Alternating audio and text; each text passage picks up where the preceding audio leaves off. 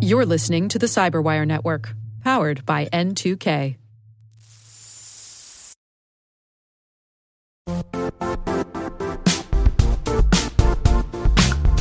Don't struggle to align your organization's cybersecurity with business risk. Get the only solution that goes beyond reacting to threats with vulnerability and risk monitoring.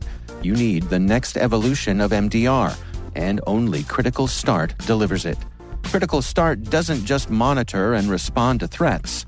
They put you in control by detecting suspicious activities, quickly responding to contain threats, and identifying your most critical assets and protecting them against vulnerabilities and exposures. With continuous visibility, expert guidance, and measurable risk reduction, Critical Start has redefined what it means to manage cyber risk. Demonstrate provable security maturity to your leadership while positioning your program to achieve the greatest risk reduction per dollar spent. Stop fearing risk and start managing it with Critical Start. Visit criticalstart.com and request a demo today. That's criticalstart.com.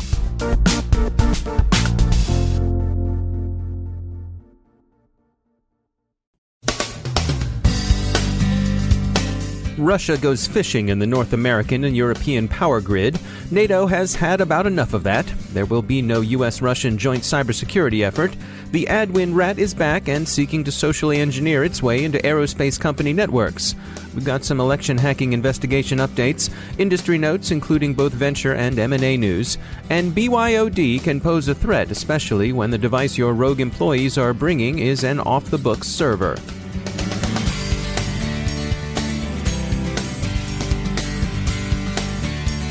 I'm Dave Bittner in Baltimore with your CyberWire summary for Tuesday, July 11th, 2017. More on the cyber attempt on the U.S. energy sector has come to light. It was apparently a phishing campaign mounted from Russia and without effect on operational systems. Nonetheless, members of the U.S. Congress are expressing concern and demanding explanations.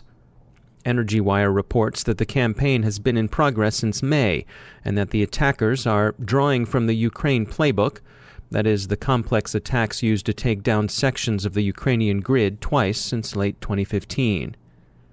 Europe is seeing similar probes of its critical infrastructure, and authorities and experts there, too, suspect Russia.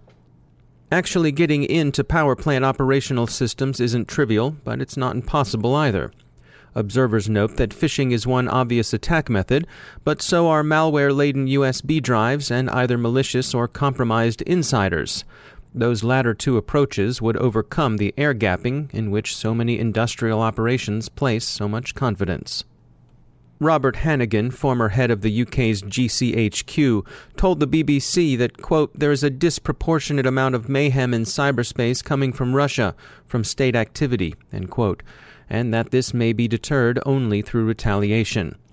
NATO has announced that it's providing Ukraine with a range of cyber capabilities to aid that country in the hybrid war Russia is waging in the Donbass and elsewhere. In a joint press conference with Ukrainian President Poroshenko, NATO Secretary General Stoltenberg said the Atlantic Alliance was providing Ukraine with the means to investigate the cyber attacks it sustained. The alliance has also told Russia that it wants Russian troops out of Ukraine. U.S. sanctions are expected to stay in place as long as the Russian occupation of Crimea continues. The very short-lived glimmer of international cooperation, confidence-building, and détente that twinkled on Sunday went out in less than 13 hours, as measured in U.S. President Trump's tweets on the possibility of easing tension in cyberspace. There will be no joint U.S.-Russian effort to shore up cybersecurity. President Trump's account of his meeting with President Putin said he pressed the Russian leader on election hacking, and in any case, Congress is unlikely to find itself in the mood for any reset in relations, still less any détente. In the U.S., various investigations into Russian election hacking and the fallout therefrom continue. President Trump's son will testify before Congress concerning campaign season contacts from Russian actors who said they had discreditable information on Democratic candidate Clinton, and it appears that former FBI Director Comey's private memoranda of conversations with President Trump may have contained improperly classified information. We turn with some relief to more ordinary cybercrime and a mix of industry news. Trend Micro warns that a spam campaign pushing the cross-platform remote access Trojan Adwind is in progress. This time around, the rat is for the most part snuffling around the aerospace industry, with targets in Switzerland, Ukraine, Austria, and the U.S. Trend Micro notes that social engineering is an important part of its approach. Several significant bits of industry news are breaking. Darktrace has raised $75 million for a just shy of unicorn valuation of $825 million. Darktrace has shown considerable ability to penetrate the lucrative U.S. market, and it also announced early today that it had concluded a strategic partnership with managed security services provider Citic Telecom CPC to gain traction in Asia and the Pacific. RiskLens has secured $5 million in Series A funding. The equity investment was led by Osage Venture Partners, with participation by Paladin Capital, Dell Technologies Capital, and Kickstart.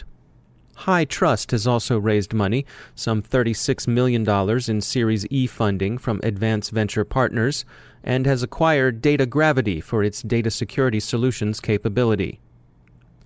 Symantec has bought SkyCure as a mobile security play.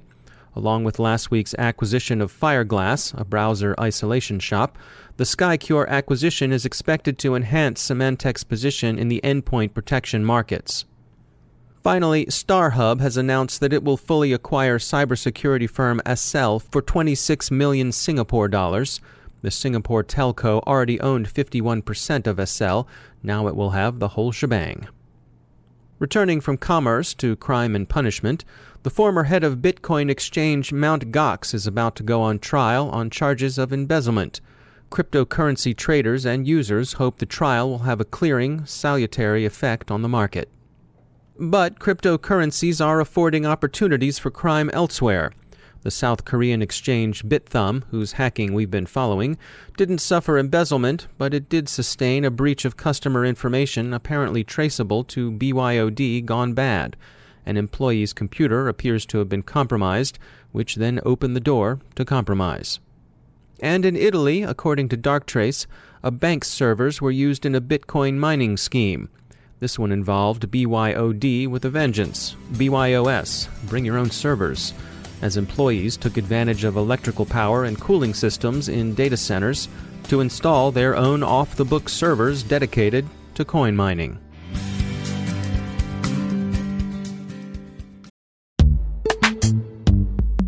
Every day, your IAM tech debt grows. Your multi-generational services struggle to work together. Building an identity fabric can fix this. It makes all your identity tooling stronger and allows you to connect any app to any service you want to use, with zero coding, zero maintenance, and zero app downtime.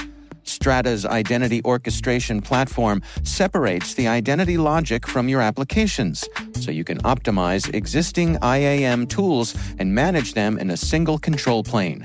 Now, every vendor, standard, and architecture work together. In short, building your identity fabric means you can secure your non-standard apps, keep your complex access policies, retire outdated IDPs, and modernize in record time. So build your fabric with Strata Identity and get rid of tech debt for good. Visit strata.io/cyberwire, share your identity priorities, and receive a pair of AirPods Pro. Offer valid for organizations over 5,000 employees. Connect today at strata.io/cyberwire.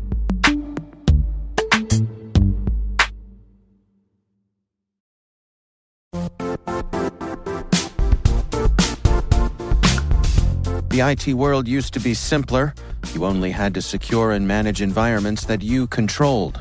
Then came new technologies and new ways to work. Now, employees, apps, and networks are everywhere. This means poor visibility, security gaps, and added risk. That's why Cloudflare created the first-ever connectivity cloud. Visit cloudflare.com to protect your business everywhere you do business.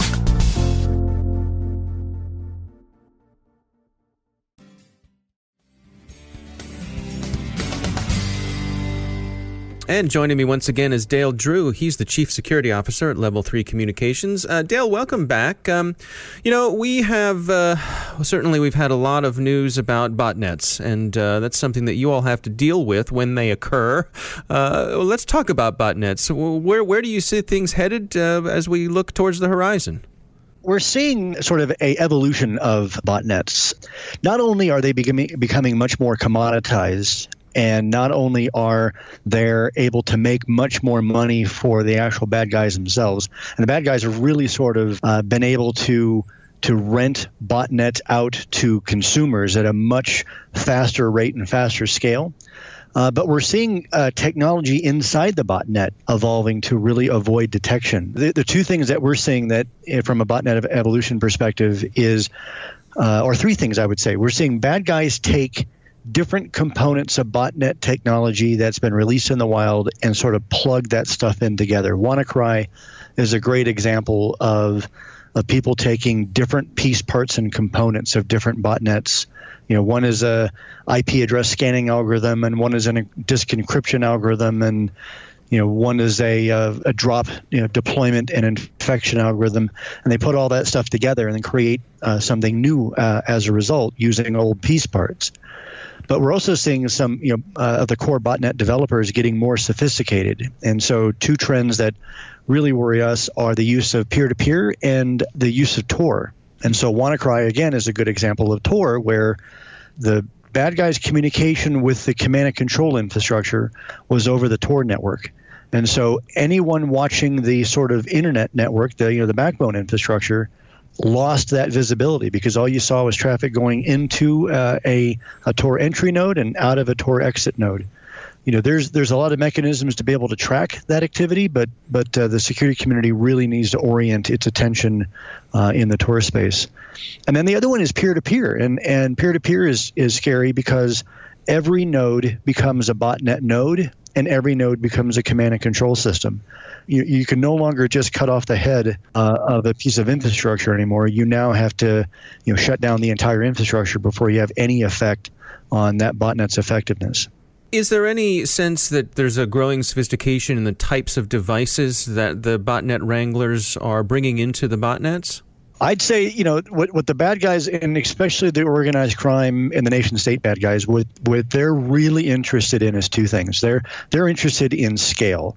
They're focusing attention on two primary things. One is protocols that have a deep entrenchment in the internet. And so anything that they can find, SMB is a great example, DNS is a great example of any protocol that has a rich history and a deep entrenchment capability inside the internet. They want to take advantage of those protocols because of the massive amount of scale they instantly have access to and the level of difficulty to repair those sorts of protocols that have such a long life. The other one is devices from a scale perspective. So the reason why Internet of Things is so popular is one exposure is essentially the same exposure for every single same class of device, of that IoT device. And so if they can find a single exposure that doesn't have the nuance of being slightly patched over here or have an antivirus control over there or an intrusion detection capability over there, if they know that same exposure will uniformly work across a large scale of devices, those are the sorts of devices they're going after. Dale Drew, thanks for joining us. Now I'd like to tell you about some research from our sponsor, Delta Risk. We all depend on the power grid. You've heard a lot over the last few months about the grid's vulnerability. Crash override, in particular, threw a scare into the energy distribution sector. It's a real threat, and its masters demonstrated what they can do last December in Ukraine. Even a minor disruption to the power grid could be devastating to all of us. Download Delta Risk's new white paper, Cybersecurity and the Grid, the Definitive Guide, for insight into how the North American power grid works, an overview of current regulations, and a look at potential cyber threats. You'll find the guide at deltarisk.com/grid-whitepaper. Delta Risk LLC, a Chertoff Group company, is a global provider of strategic advice, cybersecurity, and risk management services to commercial and government clients. Learn more about Delta Risk by visiting deltarisk.com, and while you're there, get that guide to cybersecurity for the grid. It's deltarisk.com/grid-whitepaper. And we thank Delta Risk for sponsoring our show.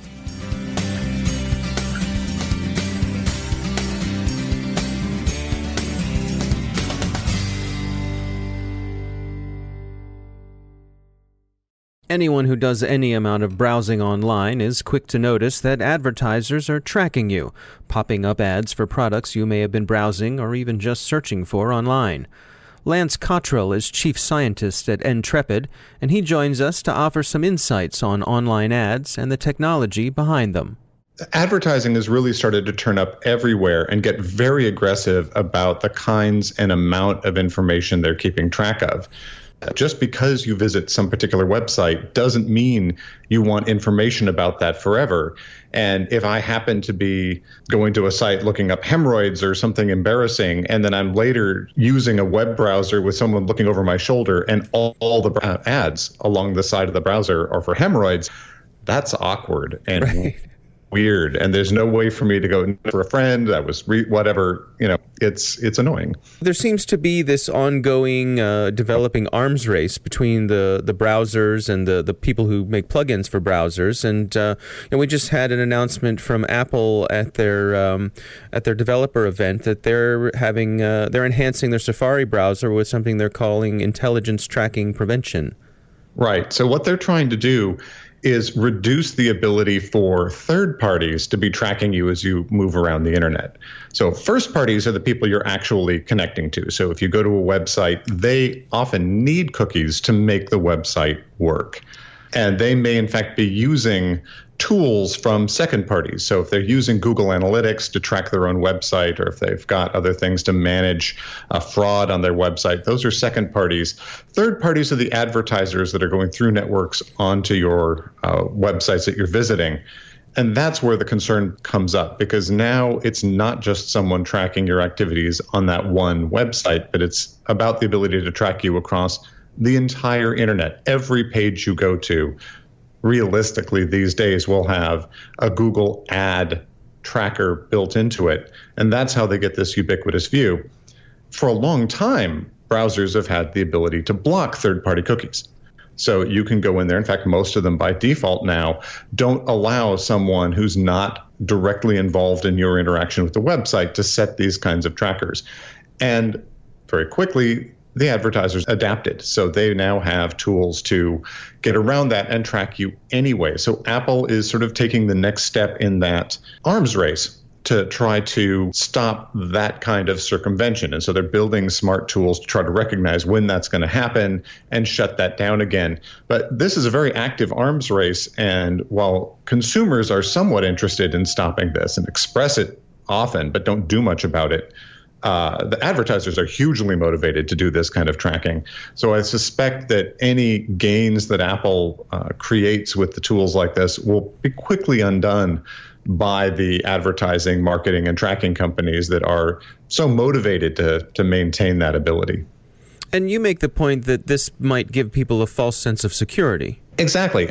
Like incognito mode in the browser. People turn on something like this and think, oh, okay, now I'm not being tracked. But the things that these browsers address is only a small fraction of the kinds of tracking that take place. So they can prevent, say, cookies from being implanted on your browser. But at the same time, your computer's address, your IP address, will often uniquely identify you, or at least your household or your business, on the internet. And in fact, almost every browser has a unique fingerprint. The combination of all the plugins, all the fonts, all the character sets, all the preferences, the size of the monitor, all of that goes together. And you'd think that's not that much, but actually combined, it makes you unique, the only visitor to most websites you visit with that exact fingerprint.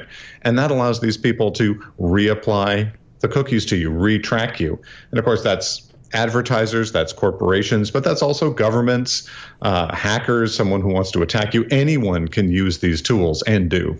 And so what's to be done? If I want to have a reasonable amount of privacy, what are some of the steps I can take to do that? I think the first step is being very judicious about what you share, right? When you're using these social media platforms, I think we need to go in with the there is no privacy on these platforms kind of attitude. You can set which of your friends see things, But we just have to assume that everything we do is on a postcard, and take care with not sharing it in the first place. I mean, my general axiom is that sort of data is a toxic asset. If it exists, it's a problem, and it will get out, it will leak. You just have to assume at some point your ISP is going to get hacked, or your email will get exposed, or your computer will get compromised, and you'll get doxxed. If embarrassing stuff exists, there's always a chance that it can get out there. So the first key is just being very judicious about what you create and making sure that you keep as little as you need to for as short a time as you need to. And then, if you want to do something that requires privacy, that is an issue, make sure that you use tools. There are specific anonymity tools. We build a tool called Anonymizer. There's things like Tor that are out there that you can use. Use those with care for just that purpose, and then clean it out and go back to your normal activities. It's not easy to combine both. That's Lance Cottrell from Intrepid.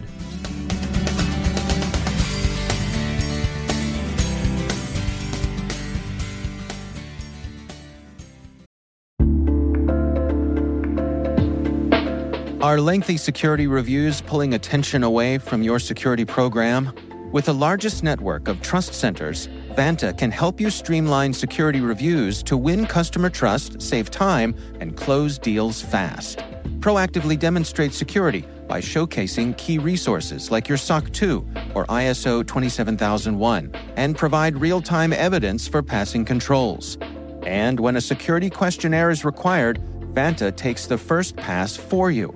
Visit vanta.com/cyber to take a self-serve tour. That's vanta.com/cyber.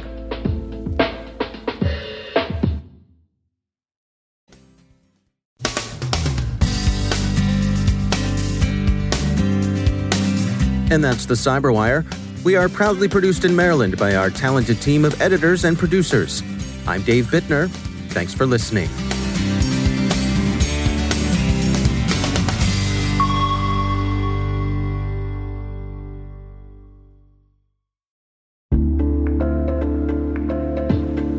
Hey listeners, we're always looking for ways to improve the N2K Cyberwire network and maintain the intelligence-driven news experience that keeps you in the know on the latest developments in cybersecurity. We've launched our 2024 audience survey and would love for you to take a few minutes to share your feedback. And hey, there's even a chance to win a $100 Amazon gift card if you complete the survey. Visit cyberwire.com/survey. That's cyberwire.com/survey and share your feedback now.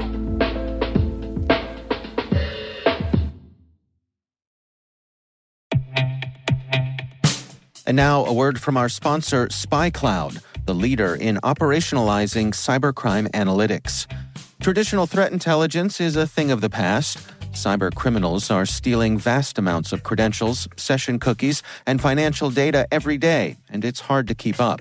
SpyCloud is the trusted partner businesses turn to fully understand their darknet exposure risk and neutralize threats before it's too late. SpyCloud alerts your organization as soon as an employee or customer's data appears on the dark net, so you can act faster than bad actors to prevent cyber attacks like ransomware, session hijacking, account takeover, and online fraud. With insights from the industry's largest repository of recaptured data, protect the digital identities and systems most important to your business. Get your free corporate darknet exposure report at spycloud.com/cyberwire and see what information criminals have in their hands today. That's spycloud.com/cyberwire.